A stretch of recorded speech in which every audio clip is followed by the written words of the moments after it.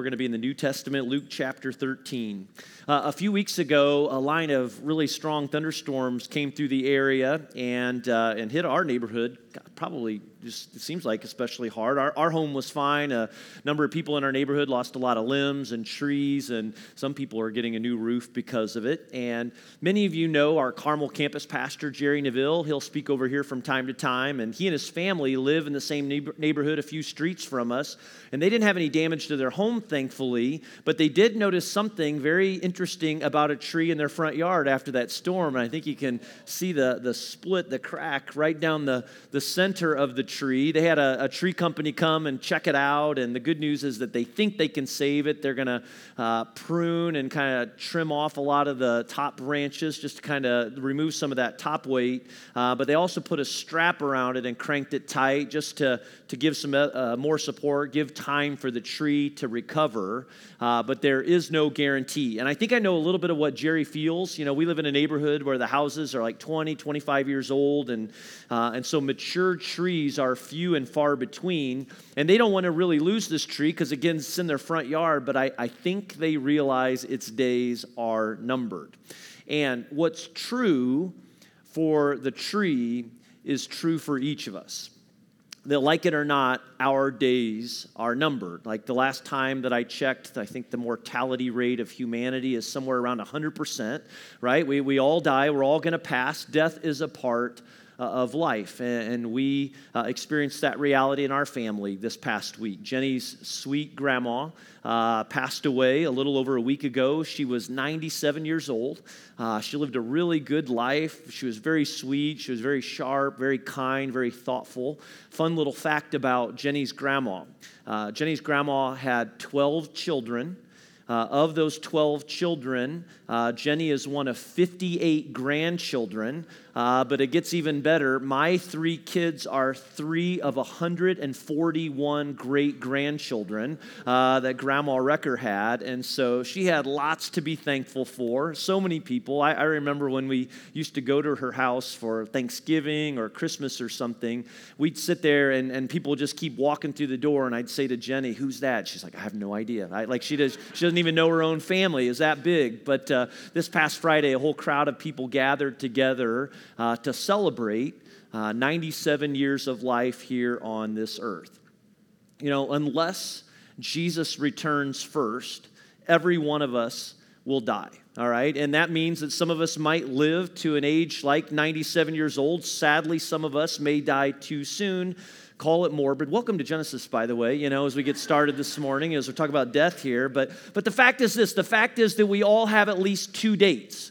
Isn't it true? Like, I don't know who Ida is. I'm trusting she lived a really good life. But Ida had 2 very important dates. She was born in 1902. She lived until 1981. And this dash represents a lot about her, right? But 2 important dates, a birth date, and let's call it a death date, all right? I think it makes sense for us. We all have a birth date, just as we have a death date too, and only the Lord knows that one. What I want to talk to you about today is a third date, a day so important, more important than any of these 2 days, and it doesn't matter what you think about God. It doesn't matter how long you've been around church or your impressions of church or Jesus, the questions that you have, or if you've been around church or Christianity for a really long time.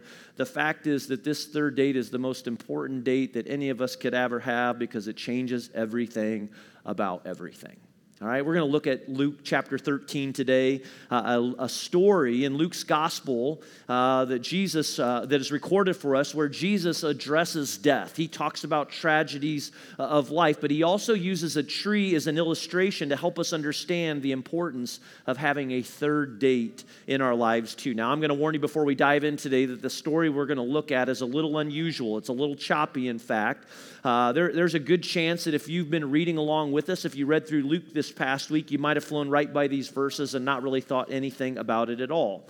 But again, it begins in Luke 13. There's a group of people that come to Jesus and ask his opinion about a couple of tragic events that had recently taken place in Jerusalem. Now, what are those tragedies? Well, first, the Roman governor at the time was a guy by the name of Pontius Pilate. And if you've studied the last days of Jesus at all, you've probably heard of Pilate. But Pilate had a reputation for being ruthless towards the Jewish people.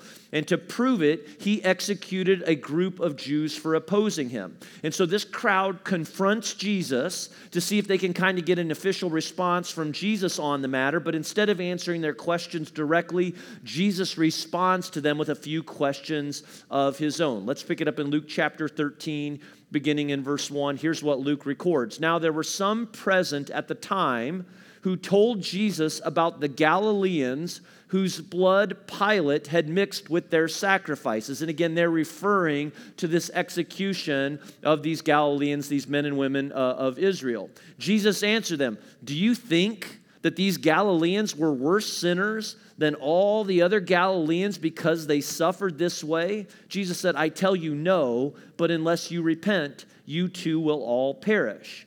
And then Jesus makes reference to a second tragedy that had likely been brought up when he refers and says, those 18 who died when the tower in Siloam, which was located in the southeast corner of the city of Jerusalem, when the tower fell on them, do you think they were more guilty than all the others living in Jerusalem? And again, Jesus says, I tell you no, but unless you repent, you too will all perish. Now, you can't blame the people for their feelings or for their questions either, especially in regards to these tragedies, because back then, most people believed that if something bad happened to you, it was likely because of something you had done.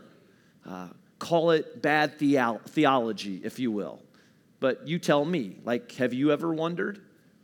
I mean, have you ever asked of yourself if you wondered, does God work like that? I mean, does he punish some more severely than others while playing favorites with others? Because we all know there are a lot of awful things that happen in our world to all people every single day. I mean, every day storms roll through towns and damage people's homes. Every day there are people that get a bad diagnosis or die tragically.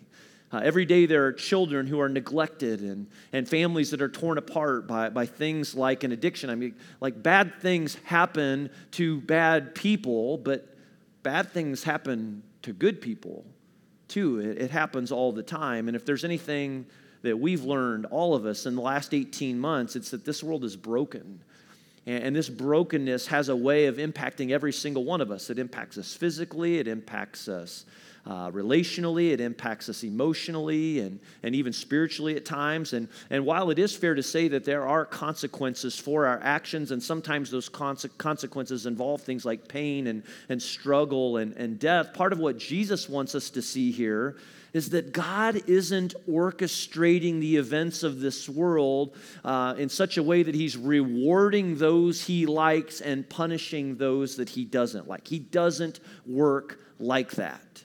But that's the way the crowd sees it. And so for those reasons, Jesus is going to use this opportunity to clear up their misunderstanding and also address the impact that sin and brokenness has on every single one of us. And if you look at verses 2-5 again, you'll notice that Jesus repeats the warning. Because again, he references this first tragedy and then says to them, but unless you repent, you too will all perish. And then he goes on and he talks about the tragedy at Siloam. And once again he says, but I tell you, unless you repent, you too will all perish. And so what's Jesus' official statement to the question of death and suffering and struggle in this world? If I had to summarize, I would say Jesus is saying sin is the culprit. Sin is to blame. You could say that your sin results in your death. My sin results in my death. Sin is the culprit. Sin is to blame. We all have a birth date, and we all have a death date too. And death might come into your life or any of our lives because of old age. It might come from an unexpected event or a tragedy. The bottom line is this, that death exists because of sin. Death exists in this world because of sin. It's the result of my sin. It's the result of your sin. And to emphasize this point, Jesus shares a strong warning, if you see the word there, against the dangers of death, or he calls it, what's the word? Perishing. Jesus uses the word perish. And when Jesus talks about perishing, it's his way of saying, again, be careful. We're all going to die, but it's not just that we all die. It's the sad reality, according to Jesus, that some will die and will spend the rest of eternity separated from God in hell. And that is what it means to perish.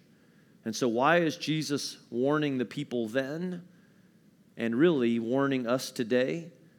It's because of this. In his great and amazing and compassionate love, Jesus knows and realizes that there is a way out, that there is a way through, that there is a solution, that there is a cure to the problem of sin and death in this world. And that's why on 2 occasions in 4 verses, Jesus warns us to do something before we perish. And what is it? Jesus calls it repentance. The word is repent or repentance. The dictionary defines the word repentance as what it means to express regret or to express remorse over the things that we've done in our past, the wrong, the sin that's in our life. But from a biblical perspective, repentance is more than just regret over sin, because biblically speaking, repentance is a change of mind. It's a change in your mind that is going to influence and change our actions too. Again, it means to acknowledge and to experience regret over sin in your past and in your present. I can't emphasize how important that is, but it's more than that. It's more than just looking back and making past sins right, because repentance also means looking ahead too.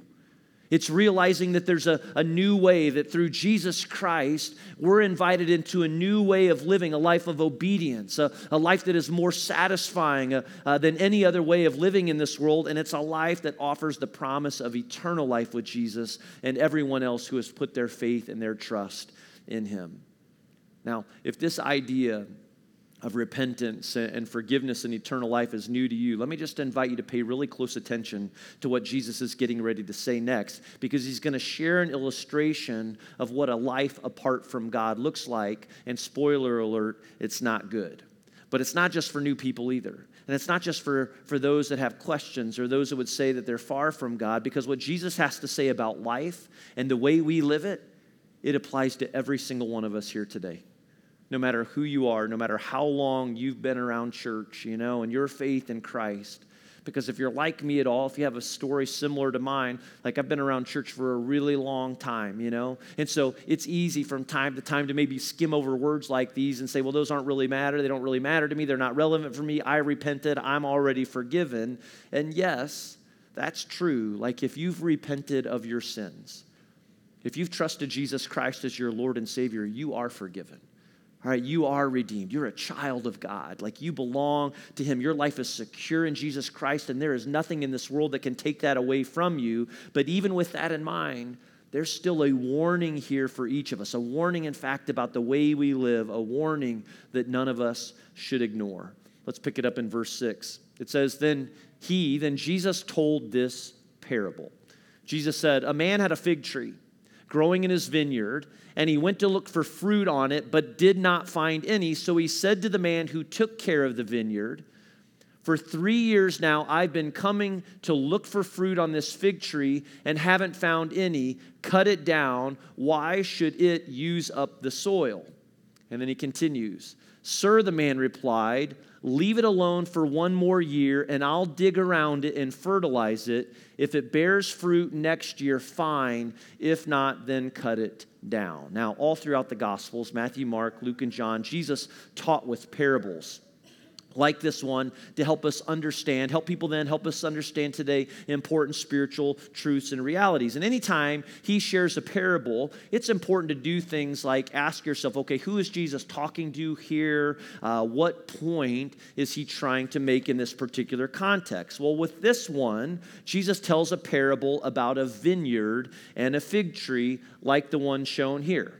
that can be found in central Israel today. Now, going back as far as the Old Testament, the imagery of vineyards and fig trees were used to describe the people of Israel and their relationship to God. And the image of a fruitful tree was often seen and viewed as the symbol of a godly, obedient sort of life. And so in this parable that we're looking at here, that Jesus tells, the owner of the vineyard represents God. The fig tree represents the people of Israel. And in this parable, we learn that after 3 years of waiting, this fig tree has not produced any fruit. And so the owner of the vineyard is ready to cut it down. Basically, he's concluded that because the tree is fruitless, it's basically useless. Now, if this was a tree that Jesus is talking about, we might not think much about it, but I think we're all smart enough to realize that Jesus isn't really talking about a tree here. No, he's talking specifically about the people of Israel at the time and their fruitlessness when it came to living in obedience to God. And it's ironic because from the outside looking in, the people of Israel could have given the impression they had it all together because they studied the text regularly and they went to places like the temple for worship. They met in groups and they cared for one another. They gave their money regularly, and any number of them were great at looking good, at least spiritually speaking. But the problem for them that was, in spite of their religious activity and efforts to please God, their lives were basically fruitless. And the most telling sign of their fruitlessness was the fact that they were completely blind to their own sinfulness, because they were more focused on, I guess you could say, looking the part than actually living in obedience to God. They spent more time trying to better others while overlooking their need to repent and trust Jesus. And according to Jesus, this kind of fruitlessness is unacceptable to God, and as a result of their stubbornness, the point Jesus is trying to make is that your time is counting. The clock is counting down. We all only get so many days. And so that's why Jesus was calling people to repentance. He did this over and over again in his ministry. He knew that God was impatient, was growing impatient with the fruitless disobedience of their lives. And so that's why Jesus is pleading with the people.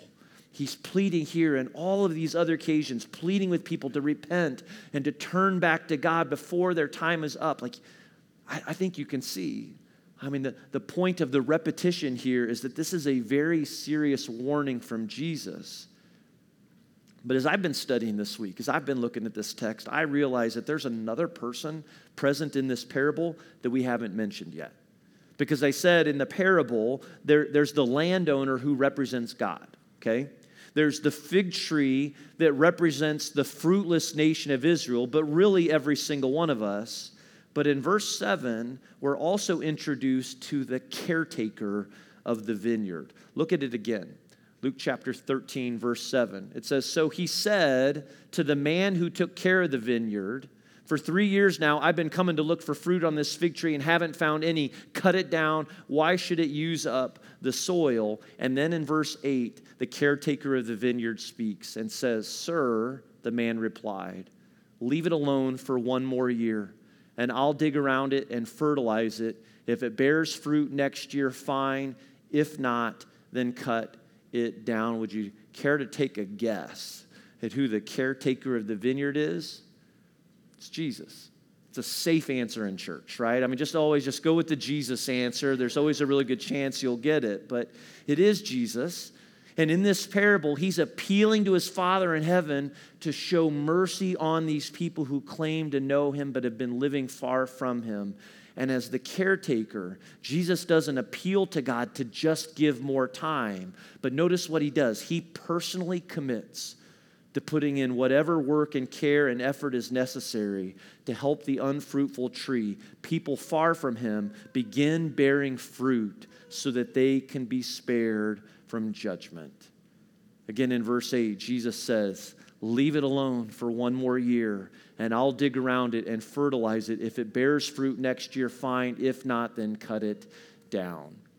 I spent a couple of years from middle school to high school working at an orchard in central Illinois for a family that was a part of the church where we attended. And so I would ride my bike just a mile or so out to their house, spend a couple of hours every week working alongside this man who owned the orchard. And so I learned very little about pruning apple trees and watching the fertilization process and how we'd take a shovel and we would dig a trench at times around these trees and just the nourishment from the fertilizer to help produce the crop. In the case of a fruitless tree, a caretaker in this day would dig around the base of the tree to expose, to free up the root system, and then would add the fertilizer in the ground, which would provide the nourishment to help stimulate growth and lead to fruitfulness.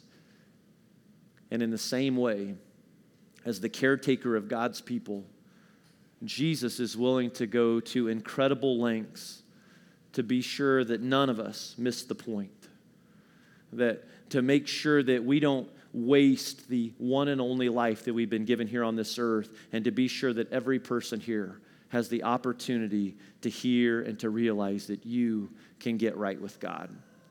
Because Jesus doesn't want anyone to perish. He wants every person to repent and to step into the new life of following Jesus and bearing fruit in this world. Now, in Jesus' day, this parable was meant to serve as a direct warning for the people of Israel who continually refused to trust Jesus as the Messiah. But here's what's amazing about the Word of God and about this occasion as well, that even 2,000 years later, Jesus' warning is for us too. And his warning is one more reminder that, like the people then, our lives are fragile, right? That every single one of us, we get limited time, you know? I think we'd all agree. Everyone here today was born, okay? I mean, we've all got that in common. We're all going to die.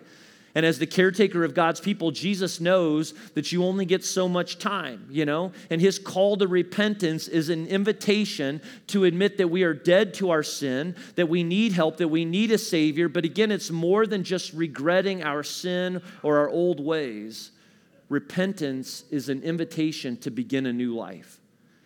Repentance is an invitation to begin a new life. Like Jesus invites us into a new way of life, a radically changed life. It's a life where we trust him. It's a life that I'm able to say that I am forgiven, that my life has been redeemed, and I know that I'm going to spend eternity with Jesus Christ, my Lord, because he has secured my eternity forever. But this is where the parable of the fig tree really comes to life for us, as it's meant to serve as a picture of what God wants to accomplish in every single life. And that is that he wants to bear fruit through you. You know, Jesus invites every one of us into a brand new life that looks a lot like Jesus, where every day we look more and more like Jesus Christ, that we are focused on sharing the hope and the love of Christ with others in this world. And it's a life that is fully surrendered to God so that he can produce fruit in us. Things like love and joy and peace and patience and kindness and goodness and gentleness and self-control. Like, this is the kind of fruit that God wants to produce in every single one of us who has repented of our sins and trusted Jesus Christ with our lives. And it doesn't come from self-righteous living. And it doesn't come as a result of trying harder. Like, this kind of life comes from God and our willingness to surrender to the Holy Spirit that he has put inside of all of those who have trusted him with their life. Again, how does it get started? It starts when you repent. It starts when you repent and acknowledge your sinfulness and your need for Jesus, and it's an ongoing work that God does in our life for the rest of our time here on the earth. This is the good news. Like, this is the good news of Jesus Christ, that Jesus has made a way, that through Jesus Christ we can be saved, that we can be redeemed, and that it's through Jesus that we can bear fruit for God in this world. Can I ask you a question this morning? Again, knowing and realizing that we all have a birth date and we all have a death date that only God knows. But do you have a third date in your life? Do you have a third date in your life? It's the most important one. It's the most important day that anyone can have. It's the day that you repented and trust Jesus Christ as your Lord and Savior. It's the most important decision that you or I could ever make in this world. I was 12 years old when I repented and trusted Jesus Christ as my Lord and Savior. I sat in a room like this and was listening to a message much like I'm sharing with you now. I'd been going to church since I was born, all right? It's what we did, doing all the things that church people do, but I had never made the personal decision to trust Jesus Christ as my Lord and Savior. I don't know the exact date. My mom does. I know she's probably got it written down. We can call her and find out when that is, but I am confident of this. I'm forgiven. My life has been redeemed by Jesus Christ. And yes, Jesus has a lot of work to do in me, a lot of fertilizing still to do for sure, but I'm making it my goal. Like many of you, my aim to live for Jesus in this world. I want to bear fruit for Jesus. I want him to bear fruit through me, and I know that I'm going to spend the rest of eternity with him and many of you in heaven one day. What about you? You have a third date in your life? It's a yes or no question. And if not, like, what's keeping you from turning to Jesus? Because that's what he wants for all of us. That's his desire for your life, that you will trust him, that you will live for him, and that he can bear fruit through you. He loves you. Like our God loves you. As we talked about last week, he is a compassionate and caring God who loved you. Our God loved you so much that he sent his son, Jesus Christ, to live and to die. He raised him from the dead for you. And he's inviting you and me into a life that is more rewarding, a life that is more fulfilling, a life that is more satisfying than anything you will ever know. And as Jesus describes in this parable, he's willing to go to great lengths, work the soil in your life to get your attention, to help lead you back to God. Pastor Kent Hughes describes it this way. He says this, he says, as our caretaker, the Lord of the universe, who transcends, sustains, and maintains the vast cosmos, gives us an extended period of grace, which he painstakingly does what he can to bring forth the fruit of repentance in our lives. He says, Jesus digs to free us. He pounds on us through life's ups and downs. He pries at our earthly attachments so that we might become fruitful. And then he asks this question, and I pray that the Lord might open your heart and mind to hear this and answer it today. He says, has Jesus been digging around the roots of your earthbound soul? Has he been digging in your relationships, your profession, or your family in ways that have left you reeling? And then he says, the object of these shakings is that you might become fruitful. To those of you here today that have never repented or trusted Jesus as your Lord and Savior, I want to tell you that there may be some shaking that's going on in your life. And it's not because God is playing some kind of game with you. No, it's in his grace. He's giving you time. And he might be using some of the challenges and trials that you're going through as a way of getting your attention. And he's put someone or he's put some people in your life who are loving you. You know, he's putting about questions about life and purpose in your mind as a way of getting your attention. I mean, maybe you've been on the receiving end of some kindness and generosity from someone else. Maybe it's the frustrations of this pandemic we've been living in. I mean, maybe he brought you to church today. It could be that in his grace, he has put you in the seat that you're in this morning to hear this message today. Do you want to know God's will for your life? He wants you to turn from your old life, to trust Jesus as your Lord and Savior. He wants to give you a new life, a life that bears fruit for him so that others might know the power and the love of Jesus through you as well. Again, this is the good news, that you don't have to settle for what this world claims to offer, but there is another way. There is a better way, and it is through Jesus Christ. Today, you can establish that third date in your life, the most important one, and trust Jesus as Savior and Lord. In fact, I want to give you the opportunity to do that right now. If you'll just bow your head and close your eyes with me. Again, I want to ask you this morning, do you have a third date in your life when you trusted Jesus as your Lord and Savior? And if not, why not? And if not, why not today? Why not today? Could it be that some of the shakings in your life are really just God and his grace getting your attention, inviting you into another way, helping you to realize that Jesus came for you, that he gave his life for you, that he offers his life for you, and that you can live in him and through him and for him, and there is no other way. There is nothing more satisfying than trusting Jesus Christ as your Lord and Savior, and the hope and the promise of his forgiveness, the hope and the promise of eternal life, not just for one day when we die, but the joy of living for eternal life today and for living for the Lord. You don't have to carry around the weight anymore. You don't have to carry around your sin anymore. You can leave it here today because our Redeemer, Jesus Christ, he has made a way. You know, the Bible says if you confess with your mouth that Jesus is Lord and believe in your heart that God raised him from the dead, you will be saved. If you don't know Jesus Christ as your Lord and Savior, if you've never repented of your sins and trusted him, I want to give you the opportunity to do that right now. Wherever you're seated, you can just pray these words with me and just say these words. Lord Jesus, I want you in my life today. I'm repenting of my sins today. Lord, you can have them. Forgive me.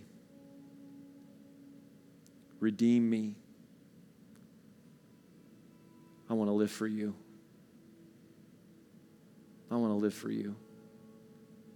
You don't have to know the answer to every question today to pray a prayer like that. Because maybe God is just overwhelming you right now with his presence. And you're realizing that today's the day. And you can reach out to him wherever you are. Tell him what's on your heart. Tell him what you need. Say, Lord Jesus, I need you. I need you in my life.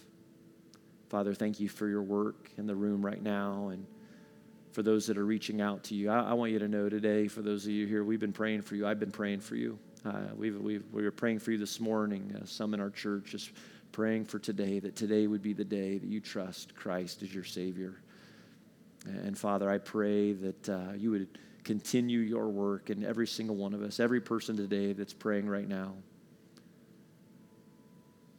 Father, we know that you celebrate this. Thank you for sending Jesus, our Lord and Savior. Thank you for the lives that are being saved right now in this room, Father. We trust you. We praise you. Jesus has made a way. Amen. You know, one more quick thing about this parable. And this is for anyone who claims to follow Jesus. You know, the parable of the fig tree reminds us that God wants to bear fruit. Like he wants to produce fruit in your life and in mine. And so you need to ask yourself, is your life bearing fruit? You know, are you living a life fully surrendered to Jesus? Or are you chasing after a bunch of things in this world that really don't matter? Because it's possible to be saved, to be forgiven, and not really following Jesus at all. And today can be the day that you get right with God, that we get right with God, confess our sin, and experience his grace and his power and his love in your life once again, so that we can get back to following Jesus and make way for him to bear fruit in each of us. Let's pray. Father, thank you for Jesus. Thank you for the model and the life that he lived for us. Thank you for his grace, your grace, Lord, that just continues to run through our lives and each and every day of the life that you've given to us here on this earth. Father, we know and believe you want to produce fruit through us, but that takes a surrendered life. And so I pray that our lives would be fully surrendered to you. I pray that in this room right now, you know, that there would be prayers offered up to you today. People just saying, I want more of Jesus. I need more of Jesus. Surrender to your life to him once again today. Father, thank you for your grace. Thank you for your love. And it's in your name we pray. Amen.